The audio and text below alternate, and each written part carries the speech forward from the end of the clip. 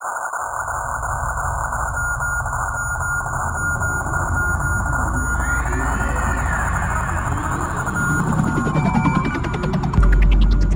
who know what's right, for those wedded to the machines in their bedrooms, their studios, their best friend's garage or basement, for those who negotiate with the system every day to make time for the music that matters, for those who get in debt to fund the fight against the mundane, for those who stay true to their cause even in the face of income and fame through compromise, for those who feel the power of every beat, for those who keep their minds open, for those who encourage and support those pursuing their personal dream, for those who've sacrificed relationships to make sure the music is heard, for those for which the music is a lifetime, not a pastime.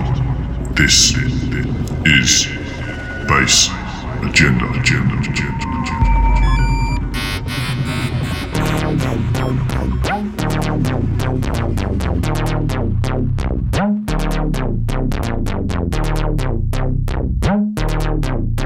This is ARA-U, and you're listening to Bass Agenda.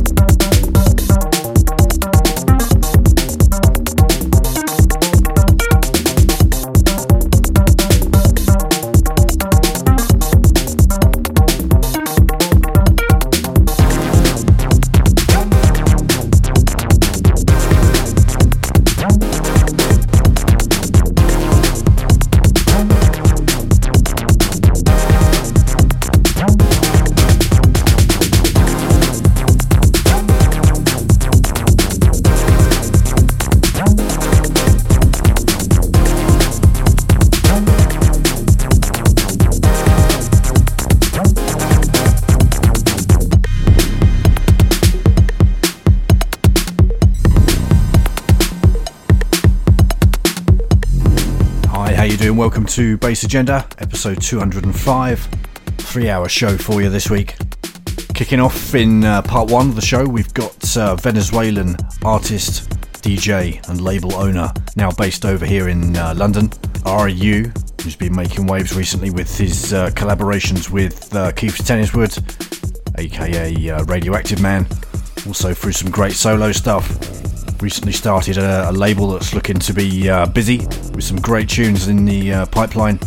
The label's called No Static Automatic. Got a great interview with ARA-U. Nice selection of tunes for you, plus a peek at forthcoming second collab release with Radioactive Man that he's got in the pipeline. In fact, we're listening to one of those tracks right now, kicking off the show here. A track called Sounds Like Prince. Should be out around June, July time. In part two, really chuffed to have Dez Williams back on the show in the mix. No secret, I'm a big fan of this guy. Had the pleasure of releasing an album by him on BassAgenda Recordings a little while back. He's always keeping busy. Recent EP out on Woodwork Recordings. Lots of good stuff coming up. Enjoy the ride. Catch you a bit later on.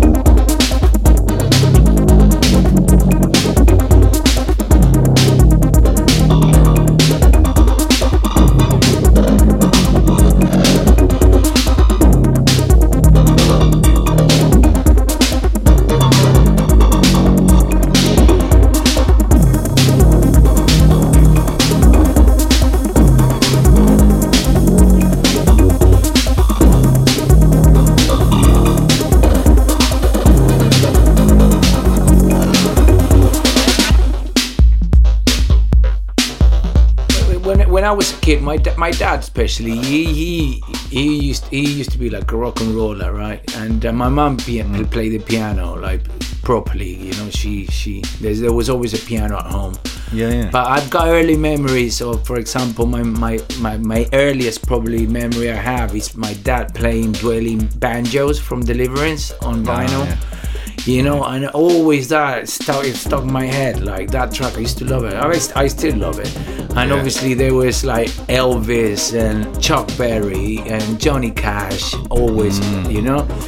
And then growing up, I really got into reggae. Obviously, it's a Caribbean country, you know, like a lot of sunshine. There was a lot of, you know, weed around, and I was lucky to go to Jamaica because remember that it was hard. You didn't get records in Venezuela. It was really hard to have, you know, access to technology, equipment, or anything like that. That was a bit later on, like, but probably, you know, at the end of the 80s, you know, like. Yeah. Right. But like I was lucky enough to go to Jamaica once. And with my family, and we found like it was like a small tent selling secondhand vinyl, and that was an experience because my dad also said, "Look, stay around." He didn't want me to, you know, go around because he knew what I could, you know, be getting in trouble or, you know, going to buy some butts or whatever. I still found some anyway, but like going to this shop, there was this Rasta guys like, and they would just like play this, play that, and I still have those records. Like, I mean, I adore those records, like Cocoa Tea. Cool, Cocoa Tea, Black Uhuru, and, you know, some of the Marley stuff. So like, I mean, a big, so music has always been around. It has always been around. And then in high school, my friends also, they were really into music, all sorts, right? But like, for example, Sonic Youth, and, you know, and more like sub pop stuff, and Nirvana, all of that. We used to be really into that. So I reckon that, and then after that we started like a high school band, which we did quite well actually. Then we grew apart because everyone, you know, wanted different kinds of music and stuff, but we did well for a bit. Yeah. So cool. This is when you were playing the Pixies and that, is it? Because I used to play loads. Yeah, we used to play covers of the Pixies and make music. We'd have our originals as well, but it was like playing Pixies, Nirvana. You know, Mudhoney, was it? I think you mentioned Mudhoney in your email. Yeah, Mudhoney as well, of course. I mean, all of that. Like for example, Mother Love Bone, Soundgarden. I mean, I was really into that for a bit, but at the same time, I was blown away. For example, with dub and reggae. You know, it was always quite open. You know, like what was radio like back then? Was there much radio in Venezuela? Well, no, there was, and this is the thing. Like I still have a friend. He was much older than us. He was like a guru to us, and he was very experimental. Right? For example, he was the one who introduced me to Can. And things like that, and he used to have a radio show. I think he used to be called don't remember the name, but like Matamontes or something like that, some weird name anyway. Right. But he was a big influence not only for me, he was a big influence for the whole city, this guy, right? Oh wow. So he used to be the guy, we used to go to his house, and he used to travel a lot, and that's where you could actually buy, you know, records and CDs and, you know, cassettes, and, you know, he used to travel a lot, so we always used to go to his house just to play. He used to play basically music for us, you know, so that he was a big influence. It was hard because I remember my mom and dad, they're academics, right? Like they, you know, they were always like, you need to like learn, you know, you need to have a career, you know, you need to, you know, because they always knew I wanted to be a musician, but obviously it was difficult, especially back home, you know, there's still there's not much opportunities there. There's not many studios, you know, it's a completely different scene apart from when we started. Basically, we brought techno and breaks and electro, especially started in Caracas, which was the main capital city, but then to our city, me and my friend and maybe a couple of other guys who brought and started doing parties for, I don't know, 10, 15 people, Okay. And I participated in experimental stuff as well, like actually making noise, and right. I used to play the Rhodes for Rhodes keyboard as well for some experimental bands, and and then obviously it was when the rave came, and the electronic music came, and we started basically. I mean, the first parties, obviously, we went to Miami because it was the shortest trip for us. Like, right. Okay. And I remember going, obviously, shopping for vinyl there, and that's where obviously all these, Miami bass influence, and we used to chase Danny Dez as well, like to see where he was playing. There was loads of clubs, and used to, there was a massive club called Space. They used to sometimes have Danny Dez outside, and that's how it said, look, we need to get some turntables, basically, and that's exactly how it was. We started buying music. I also went to Ann Arbor, which is in Michigan, very close to Detroit.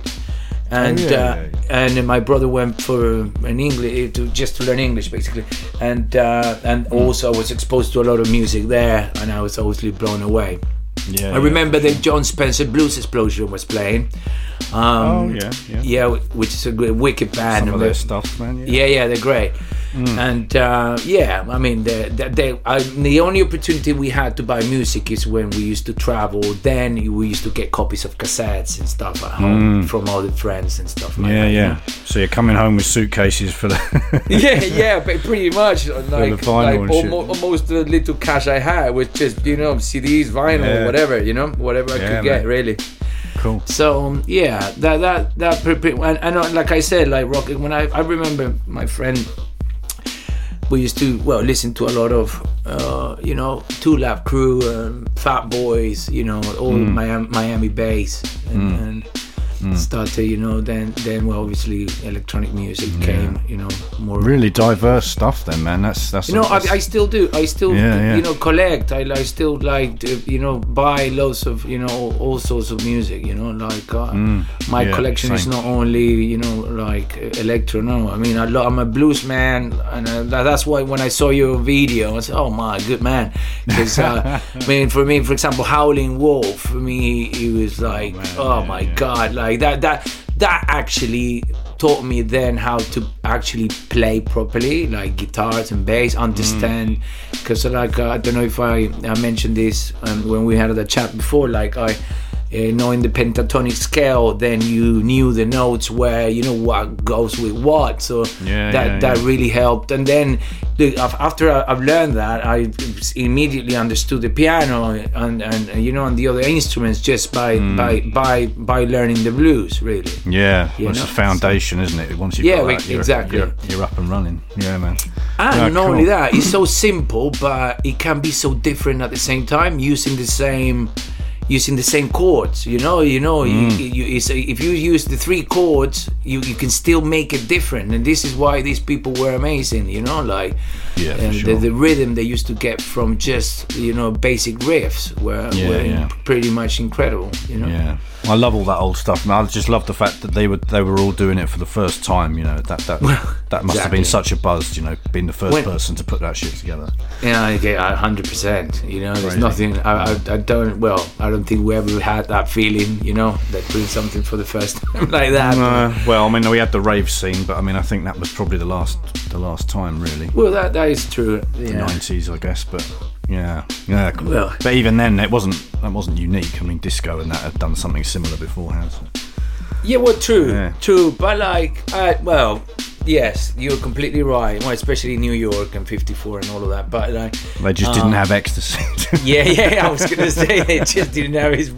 More like blow, and it was probably a different kind of vibe, isn't it? A bit more edgy, more chemicals.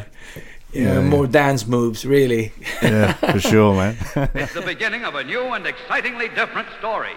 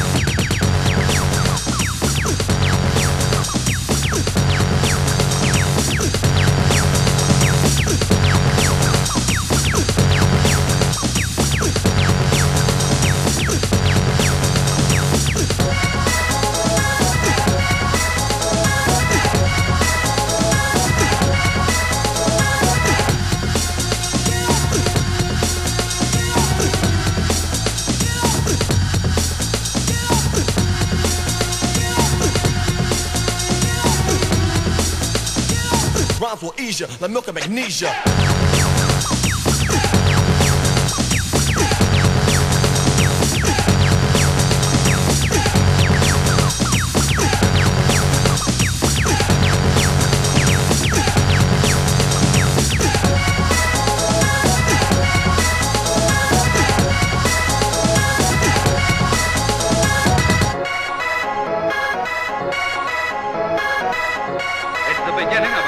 Excitingly different story.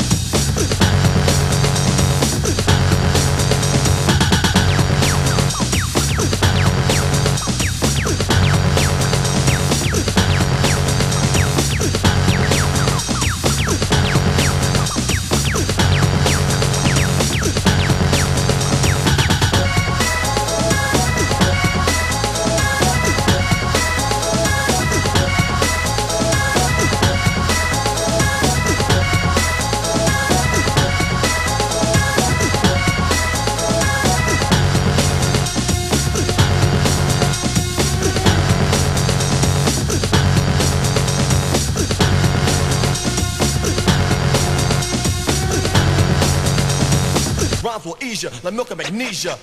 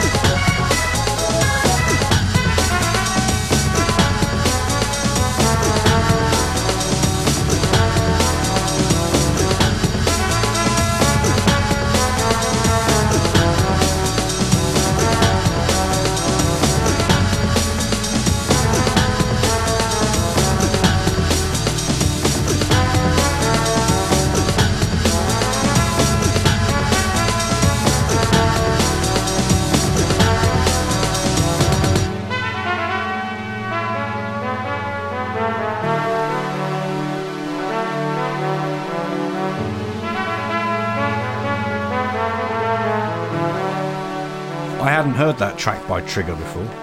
Oh, you haven't? Oh, man. Well, like... Or I don't think I have, anyway. If I have, it was a long time ago and I was probably in a bit of a state. So, you probably, look, you know what?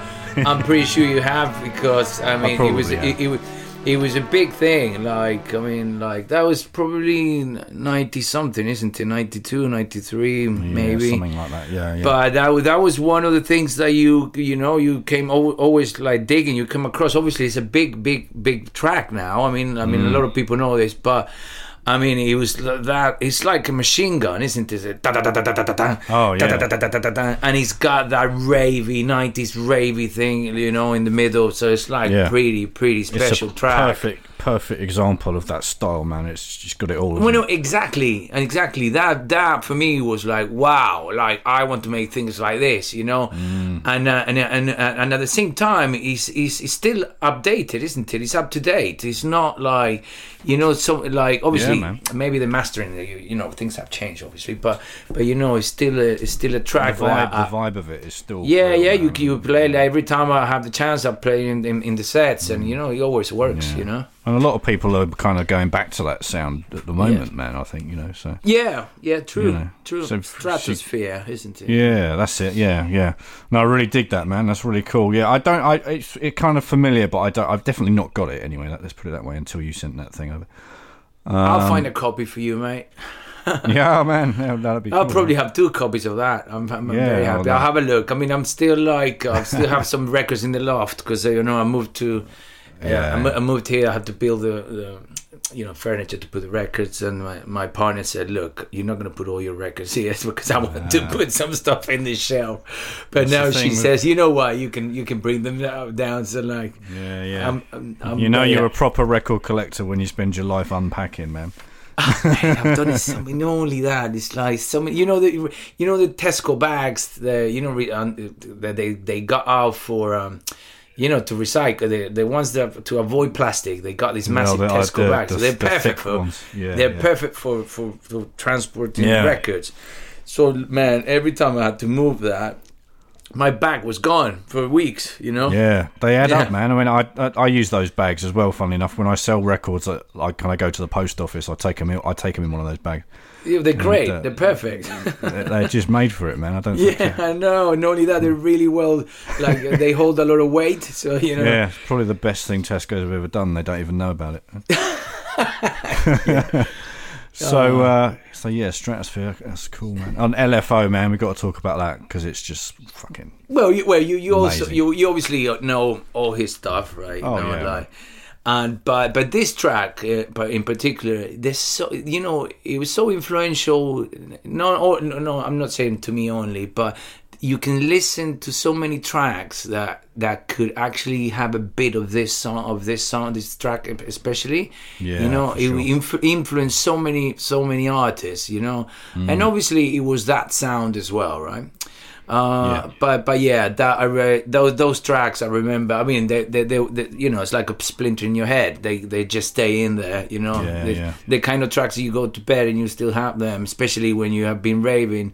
Yeah, that's it. Yeah, you're still dancing to it in bed. Yeah, I know the way.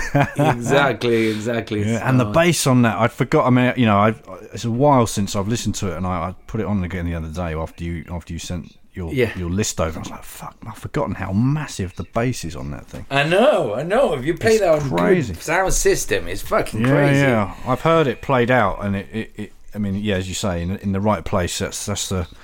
No, it's still massive, isn't it? Yeah, I know. Got to check your bowels, I know. It's one of those. Exactly, it's one of those. Yeah, you're completely right, mate. Yeah. yeah. So that's cool. So when did you first come across that track, man? When did you kind of? Well, was it at a party? Yeah, like I think it was a party. Yeah, and that was probably. Well, I think it's probably sort of the same time, 92, 93, I probably got the vinyl probably in Miami or somewhere like that, Right. Yes, but I remember, I seen probably the first time I listened to it was on a rave played by one of these people that I don't remember exactly which artist, was probably one of these English artists that we brought to playing in Venezuela, and I was like straight away, obviously there wasn't a smartphone, so it was like, because the other thing is it was funny, oh, can I check your records, what you have in your bag, because we didn't have the access to it, right? So every time they used to come and say hello, and it was good because they used to come back home for the after party, and then we could actually talk about each song and each, oh my god, this is great, and obviously you take your notes, don't you? So yeah, but I always remember that on a big sound system is still massive, isn't it? Yeah, it is. Lovely track. Yeah. You're listening to Deep Space Radio.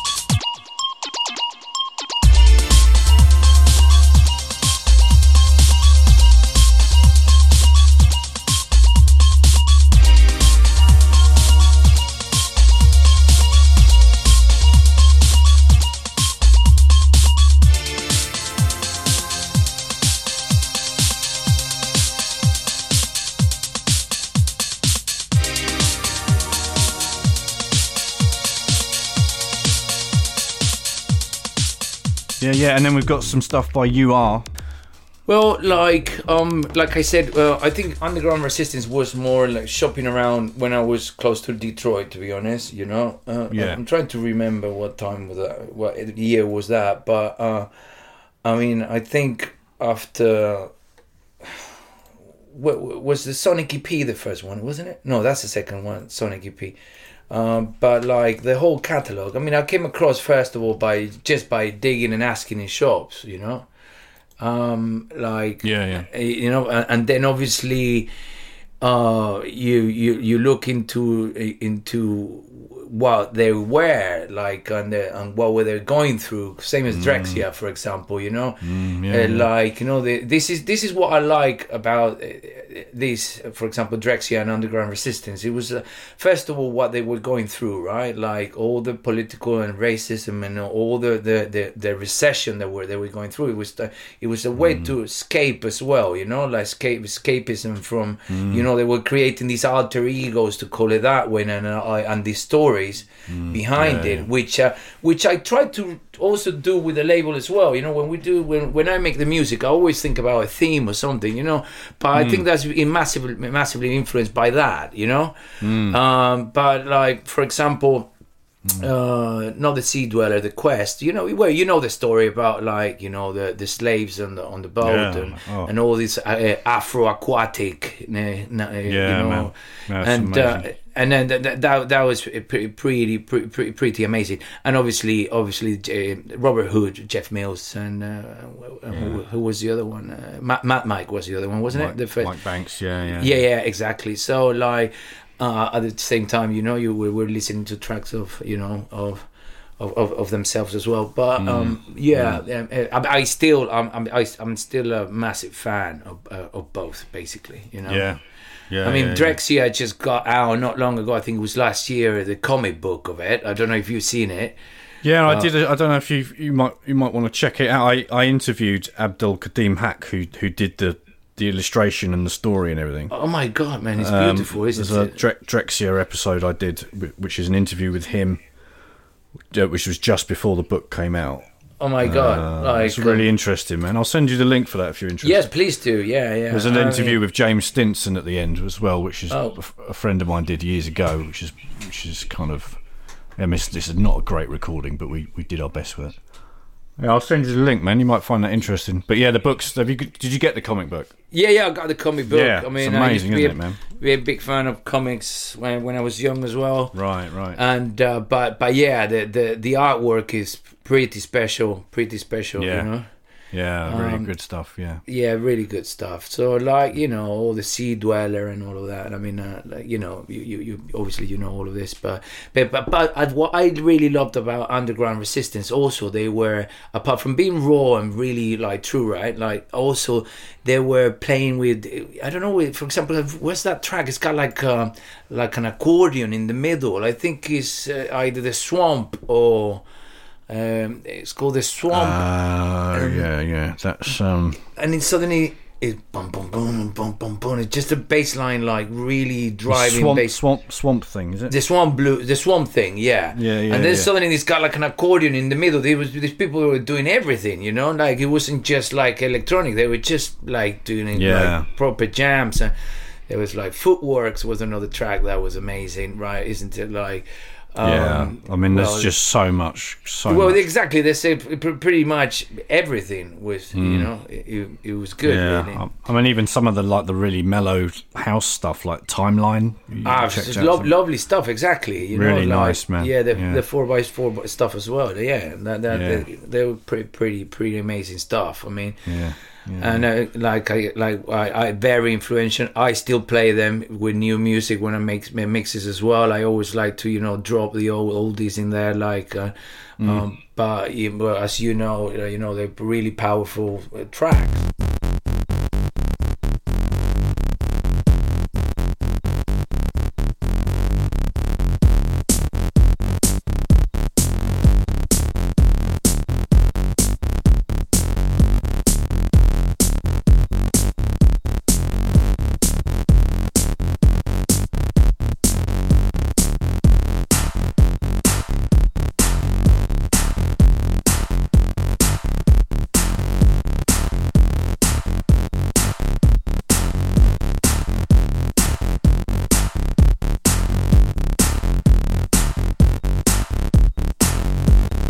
This is Mark Flash of Underground Resistance, and you're listening to BassAgenda.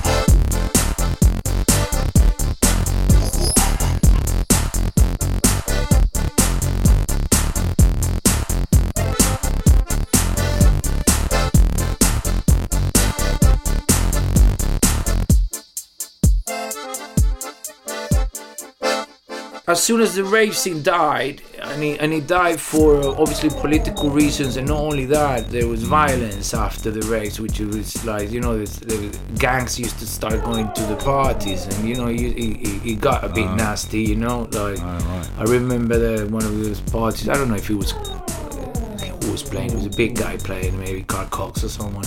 But I remember someone got shot outside on the parking space, and then after that, was that a drugs thing? Well, yeah, I reckon, yeah, because the thing is, like, it started on a really nice. It was a very nice scene, but then got so big. You know, I'm talking like, I don't know, parties were like 5,000 to 10,000, or you know, people. Yeah, starts to attract attention from. Yeah, and then obviously the army was after it, and everything started to slow down. Right. So yeah, and then I came, and one of the reasons I came to England, it was that I said, look, I want to go and learn how to do this, basically, you know. Oh, okay. Like I brought DJs from England to play at the parties, and then I was just like, how do you do this, and what do you use? It was Cubase what they were using, and you know, and how do you know, and like over there we didn't have any. I mean, we didn't have the access of these programs, you know. No, what I mean? Sure. And did you know you knew people over here because of you booking through? Yeah, I knew some people. People, but I remember as soon as I arrived to England, I lived with a few people that were already making music. Dark Mark used to play techno, and you know, and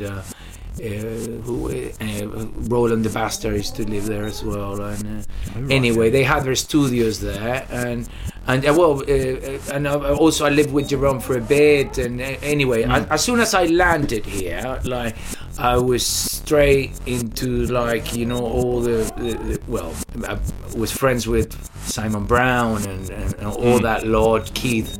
That was my first group, and then obviously I got more into, oh man, these guys really know their shit, and you know, and it was a big push, you know, because when you were surrounded by all these people that know what they're doing, you know, especially I was so behind because we didn't have the access back home.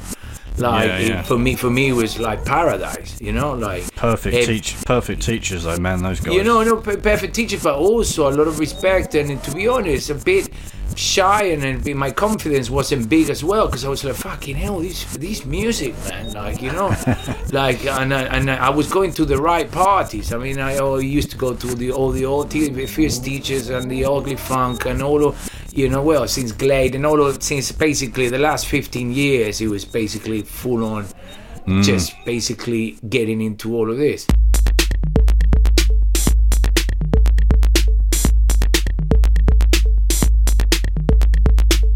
Talk about your tracks then, man. So Data Theft was off the collab with Keith, right? That was on the... Yes.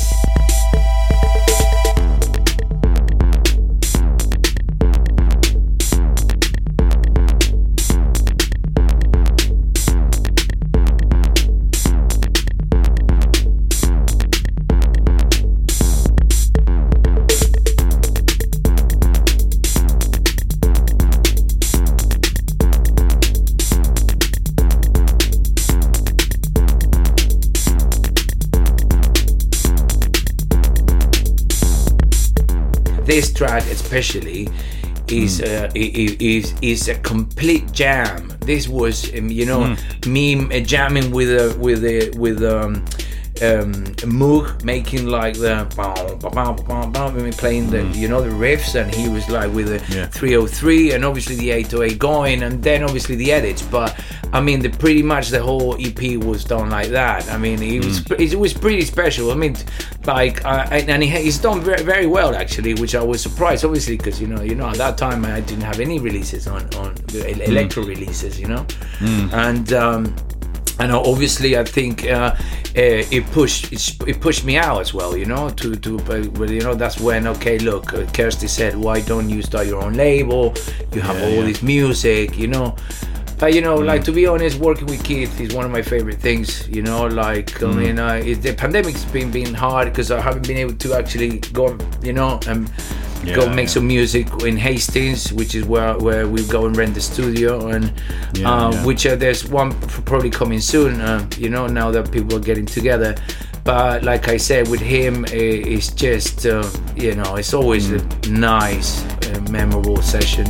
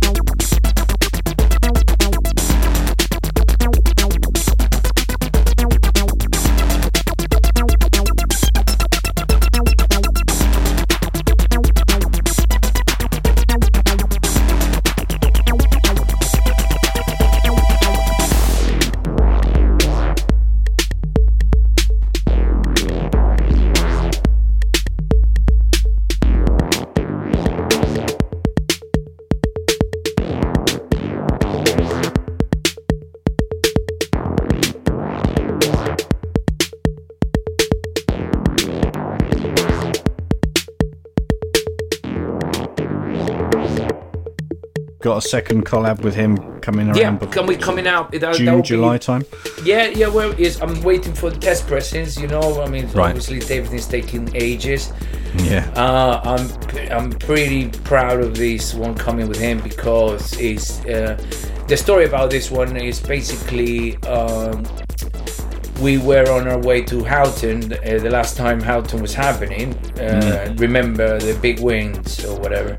And then I said, well, like, I'm staying the weekend here with you. Let's go into the studio. Pretty much, we did all the stash and all the alcohol we had in the studio, and recorded these tracks. And you know, like, again, that studio has the Prophet. It's got the Pro One. It was like we were replacing the disappointment of the cancellation of the festival, and we basically, you know, put all that energy that we had into the studio. Yeah. So That's nice. It's called the Houghton Blues, actually, the whole EP.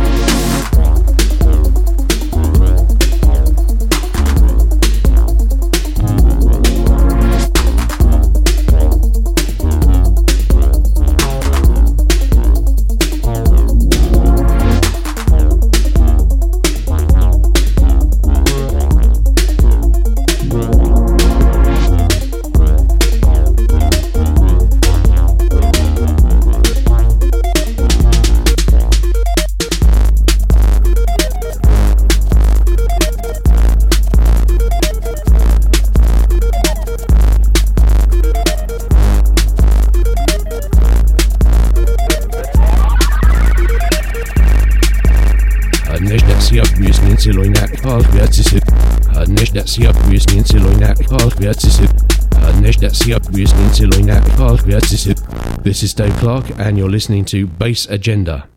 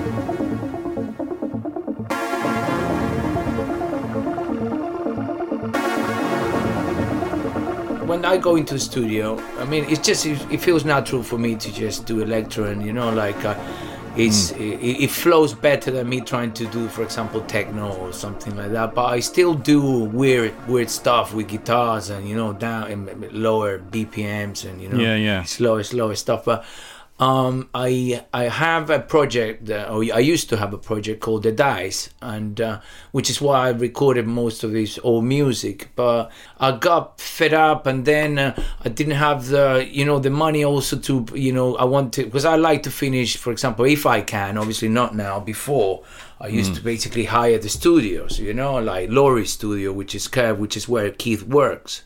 And because the amount of equipment this guy has is incredible, so I used to basically, and that's how, and also I started making lots of music with Keith is because he used to work there, and then said I used to take music to mix there, and obviously Keith is really good at mixing, and then. When we just started jamming, hey, let's hire this shit and fucking, I'll tell you what would be good to do, man, because I had a feeling you'd done a lot more music than this project.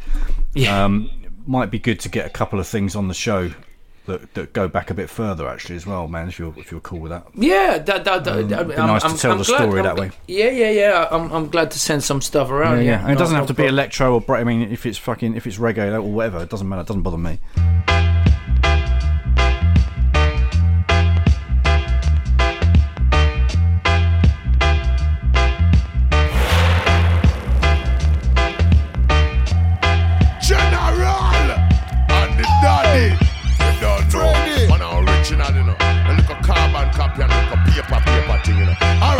When we started, man a foundation, ram up every cities and nations. I'm up in the year of celebration. Play this body bound station. Sing it together, man a foundation, ram up every cities and station. And up in the year of celebration. Play this body hit bound station. Rap up, me man a trench town, man a band junglist. Used to watch Bob Marley when them smoking chalice. Wake up this morning about 6:15. Sugar man a Greggy Isaac, chemist in all this. Michael Rose there, in Tan and Neufit. Anyway, Michael Prophet say me bombastic. General leaving a talk on me. And the friend they are not and the president. Me man up in the ghetto 1971. Which part me man a Alston and London.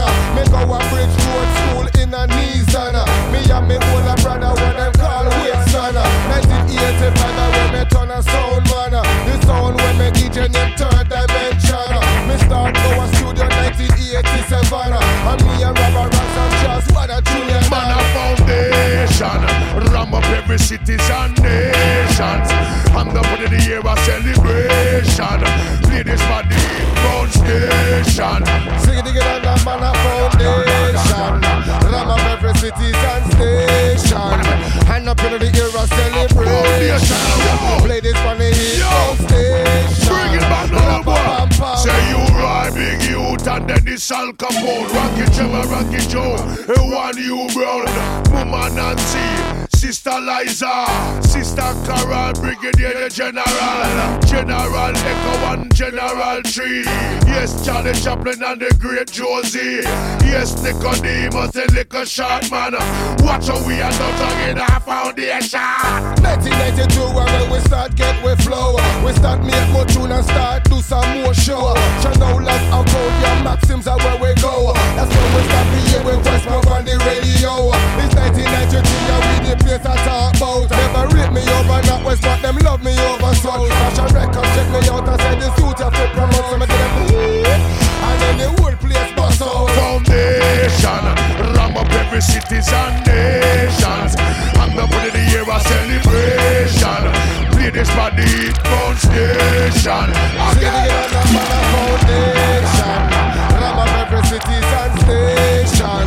And up in the year of celebration. Play this body hit bound station. Bring it back now, boy. Say you right, big youth, and then this Al Capone, Rocky Trevor, Rocky Joe, one you brown, Mama Nancy, Sister Liza, Sister Carol, Brigadier General Echo and General Trees. Yes, Charlie Chaplin and the great Josie. Yes, Nicodemus, the liquor shot man. Watch how we are touching in our foundation.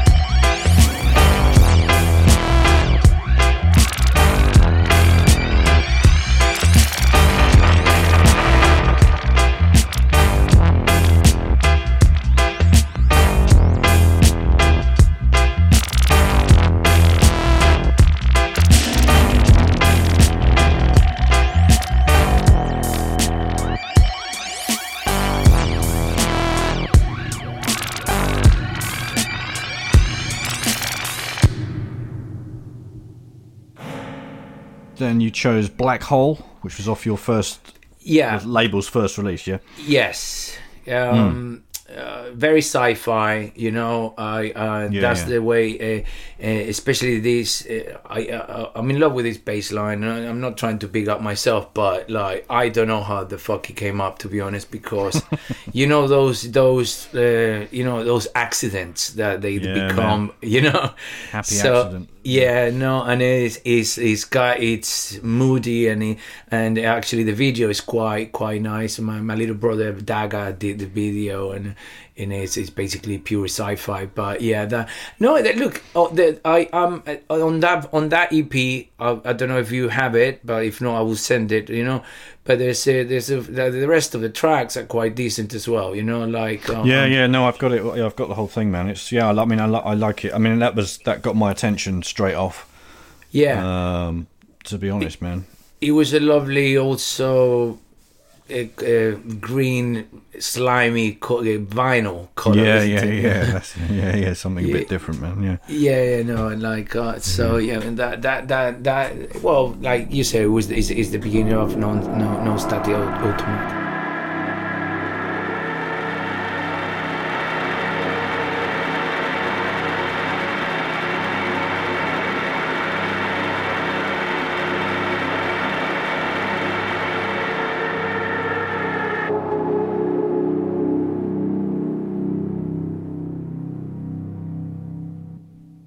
Deep Space Radio.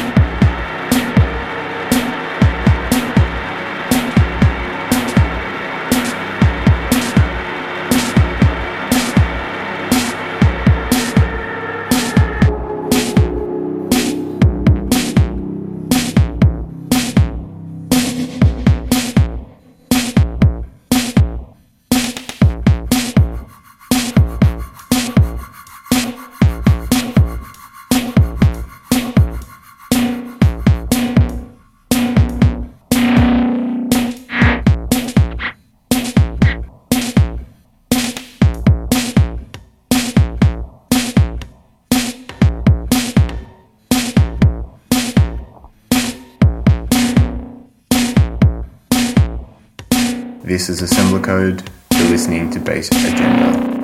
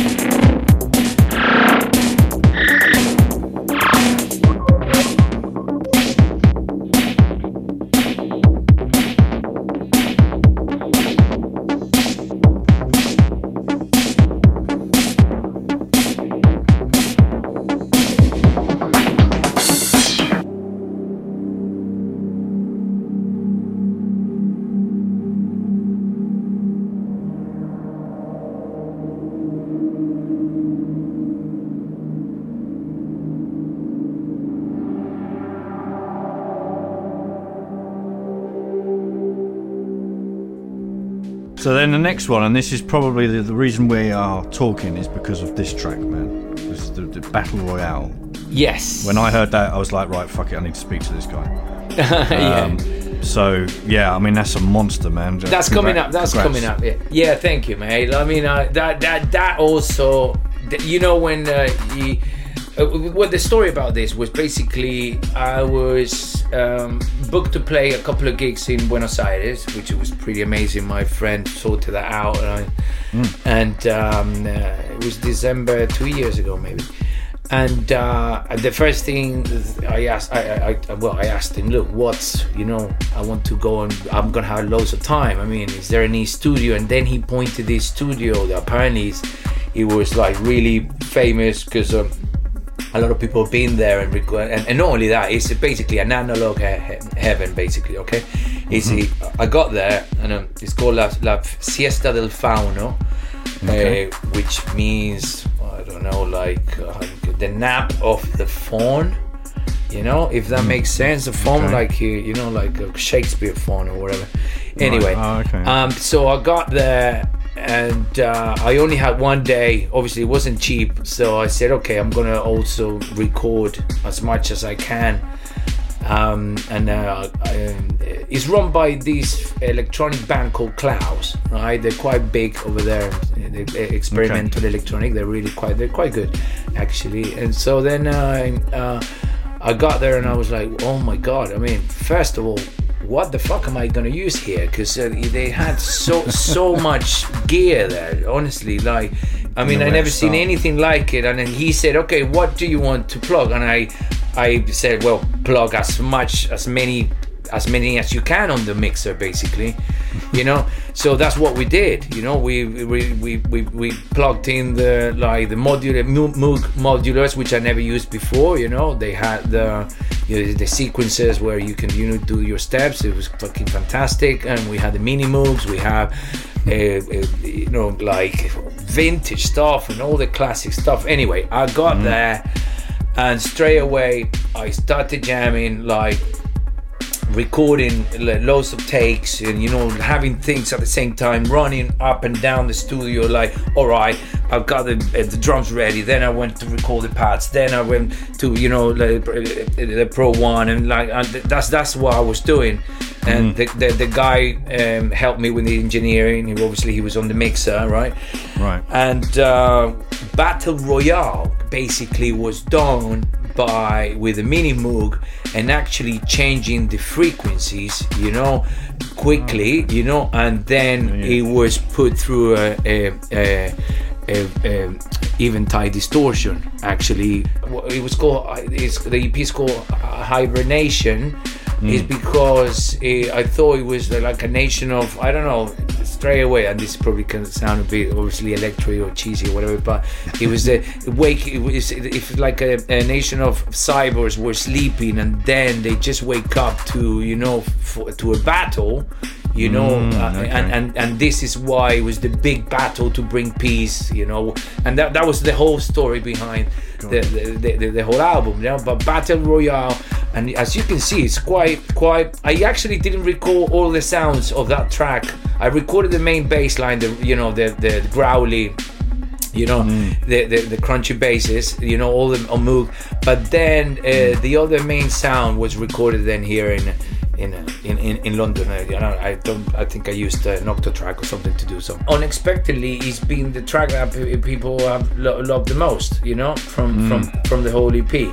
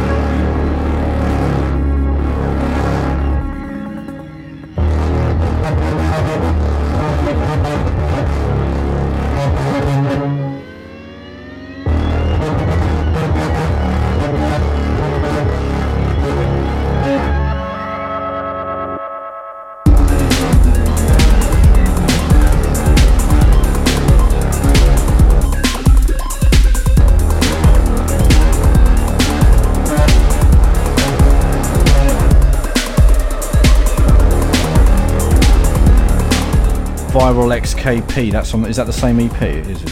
Yeah, that's the same EP. Yeah, you chose that. I love that track. To be honest, I think to be completely honest, that's probably my favorite track. It's just because of the bass line that comes. It's a very liquid, soundy track. Because I played loads of like liquid sounds, and this is supposed to be the escape of a virus. You know, a virus escaping. You know, right. Obviously relevant to the time or whatever. Yeah. Anyway, but like. It was quite liquid, and then there's this riff bass line that comes in the middle that almost changed the whole vibe of it, and then goes back to it. So to be honest, I like that, man. It keeps things interesting to have that little diversion kind of thing.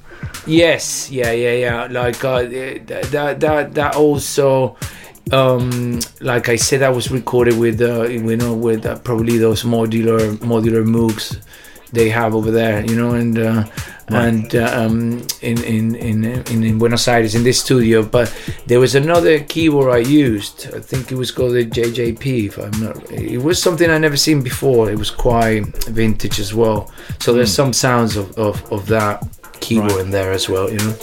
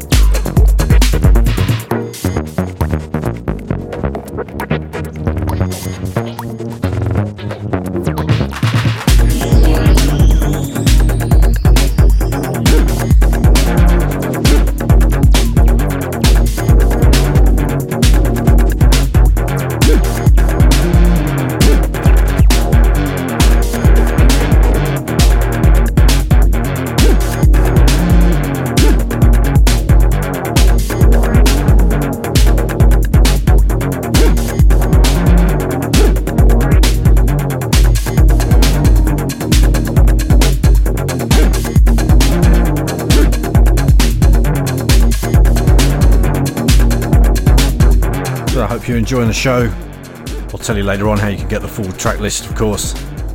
gone through a lot of ARA-U's material, had a look at his influences. Now it's time to check out a couple of tracks that have impressed him lately. Kicking off with something that I know several people have said was the track of last year, from Ben Pest. Well, let's talk about Vim Vigor, yeah, because this release that he did, especially it's a purely electro release. Yeah. When I've heard it for the first time before it was released, I said to him, "I want this, please," like, but it was already taken by this other label, Awesome. But I had the release ages ago, you know, before it was, and I was like, "What the fuck, man?" Like, honestly, this is pretty. Look, it is pretty incredible. I don't think. I mean, obviously, all of his stuff is pretty good. You know, the way. I mean, he's quite technical with the the way he uses his octo track. You know, he's like, you know, he's quite well. I love him anyway. But this especially this EP has influenced me in a way because like. First of all, I look, how the fuck did you do this sound? And you know, he's very into modular stuff as well now, and you know, but this EP especially, that is the perfect example of a conversation between machines. You know, it's like definitely. It will especially like that track. Like, and I was Mouth like, Lawson. That's Mouth Lawson. That's the track. Yeah. Well, exactly. It's like. The 303 line, because it's a 303 line, he was like, he was like, it's so like, you know, as well, hammering, right? And then there's this other sound, which obviously is like some kind of filter that comes in and out, but it's like a whale swallowing you, like, whoa! You know, it's like, I was like, Benji, how did you do that? And he was like, oh, that was probably this and this and this and that, you know. But you know, I don't like to ask many questions because you know, I think that for me was the best record of last year. You know, like I have to say, in electro, I mean, I haven't heard anything like it, you know, so far. Basically, no, you're not the first to say it, man. There's a few people who've said the same thing, for sure. Yeah. No, it's cool, man.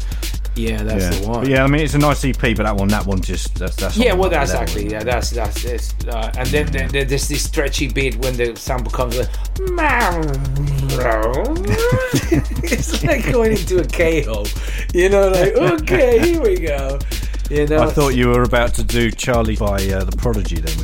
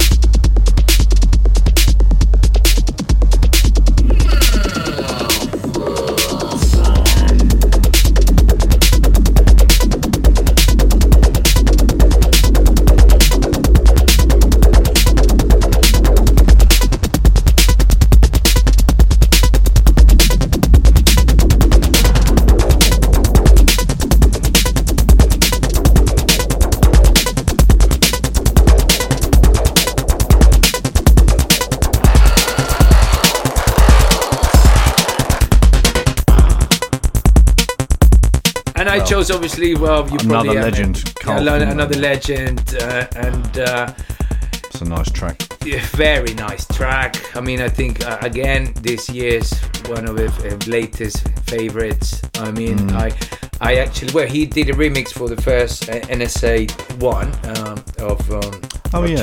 of a track called Arvor's Speech Sound. It was a sample I found from a guy, I think it's some guy from Eastern Europe, talking about the power of sound. Anyway, that was the track he chose to remix. Right, and it's a pretty good remix. But anyway, this track from the Avoidant record, isn't it? Syncopated Automated. Yeah, Syncopated Automated. Yes, well, I was also, this is like proper, like, you got all the things you need. I actually, he was asking for the copy of the vinyl, which I thought I posted of the remix he did, and then I took the opportunity to say, mate, how do you do this sound, right? Which is basically is the bass sound that starts like going up and up and up, like the main bass, right? Yeah. He's got something. He said he put the sound through a vocoder.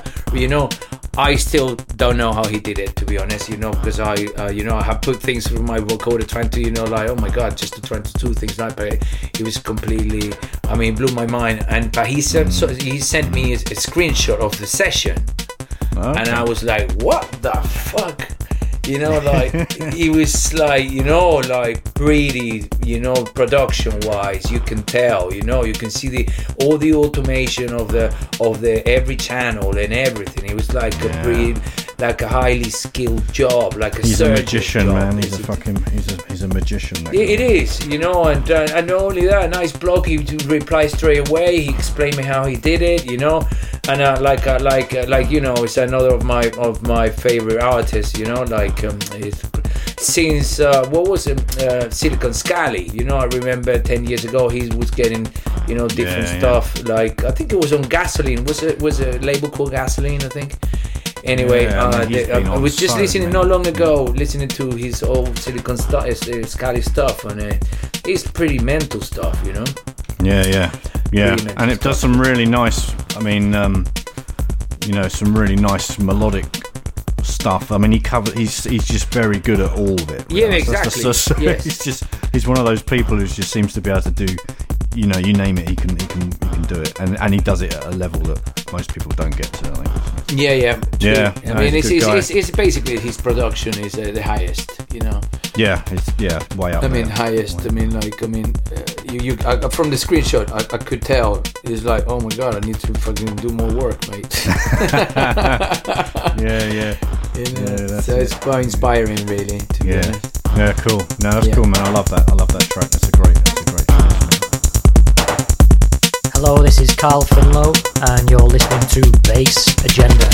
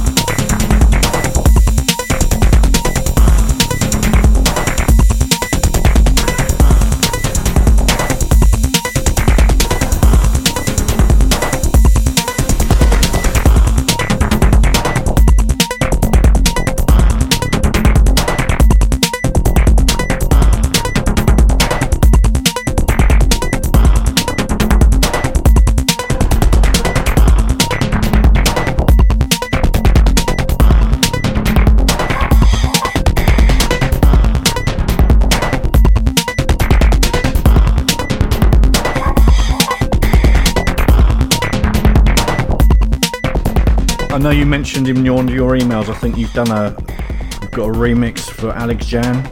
Yeah, I've got a remix for Sensor. It's a remix of one of his tracks, Climbing Harness. I know you've mentioned NSA03's coming up. Yes, we got mine coming up. Obviously, we're waiting for the vinyl. Hopefully, it should arrive any day now. Then we have the one with Keith. I'm gonna do a DG one in between Houghton Blues and NSA2. And then I'm waiting for Benji to send the tracks for NSA4. Then I've got, on top of that, I've got Chronos Device. But obviously, I said to them, look, this could take a bit of time because I've got all these people in front. So I guess maybe that will be at the beginning of next year, I think so, you know? Yeah. Because, things are taking so long now. And especially with vinyl. Yeah, everybody's queuing up. Yeah, well, exactly. And also, you really need time to promote it nowadays. Just because you need to make sure you sell enough copies. Just to cover the cost and Yeah. Now this has been cool, man. I actually need to get off because my daughter will be home from school soon. Look, honestly. But this is great. I've got plenty here, man. This is amazing. Thanks for having me. As I said, I'm a big fan. I mean, this means a lot to me. All right, look after yourself now.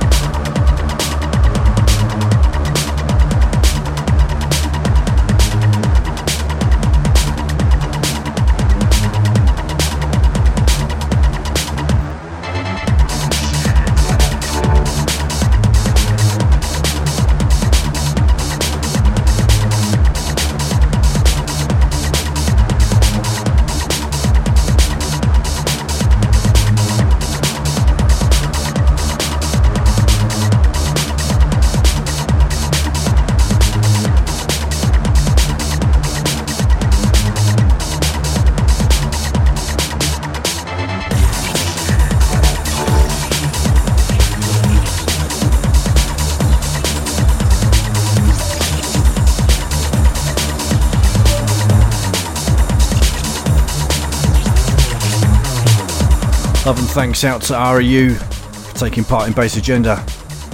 Got some great stuff in the pipeline, and as you've heard today, already some good stuff out there you can go and check out as well. Remember, his label is Non-Static Automatic.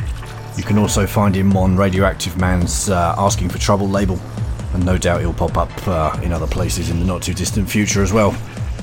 Got a little bit of time before we get into Dez Williams' guest mix, so we're going to have a quick rummage through the old promo box. Going to let this final track from ARA-U play out, called Who's in Control. Then we're going to slip into something nice and heavy from Co-Accused.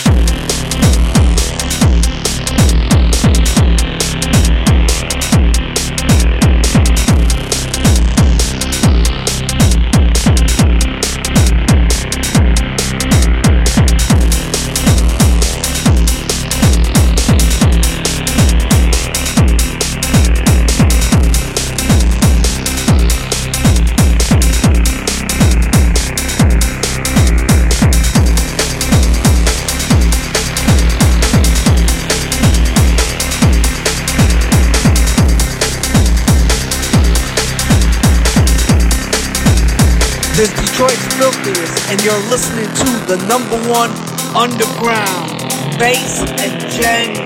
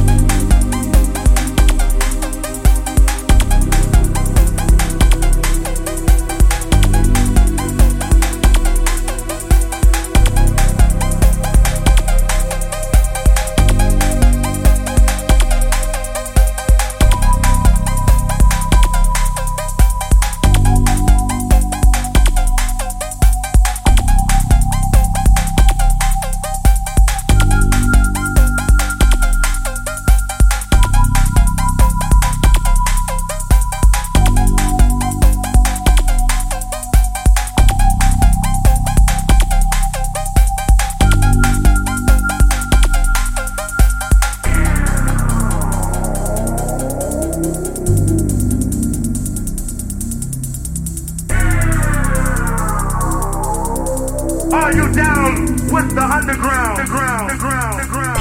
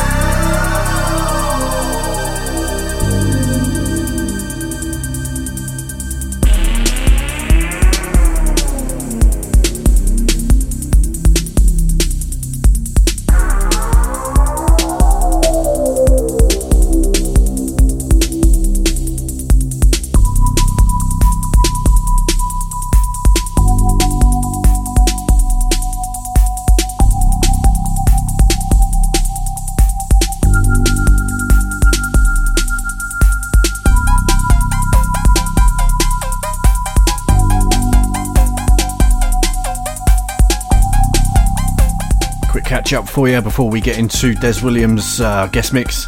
After ARA-U with Who's in Control, we had Co-Accused with Psychonaut Society. Then something new from Josh Drummer, nice track called Artificial Intelligence. Check that EP out, nice mix from Commuter on there as well. Then we got into some sonic madness from the man Blixer Boy out of Dallas. A track called Hollow is the Electronic Heart. And then into this track, coming soon on 2020 Vision. Part of a various artists' vinyl release. This is Plant 43, a track called Force Field Deactivation. An hour of Dez Williams spinning some good stuff for you now. Stay locked. The Bass Agenda Guest Mix. Guest Mix. Guest Mix. Guest Mix.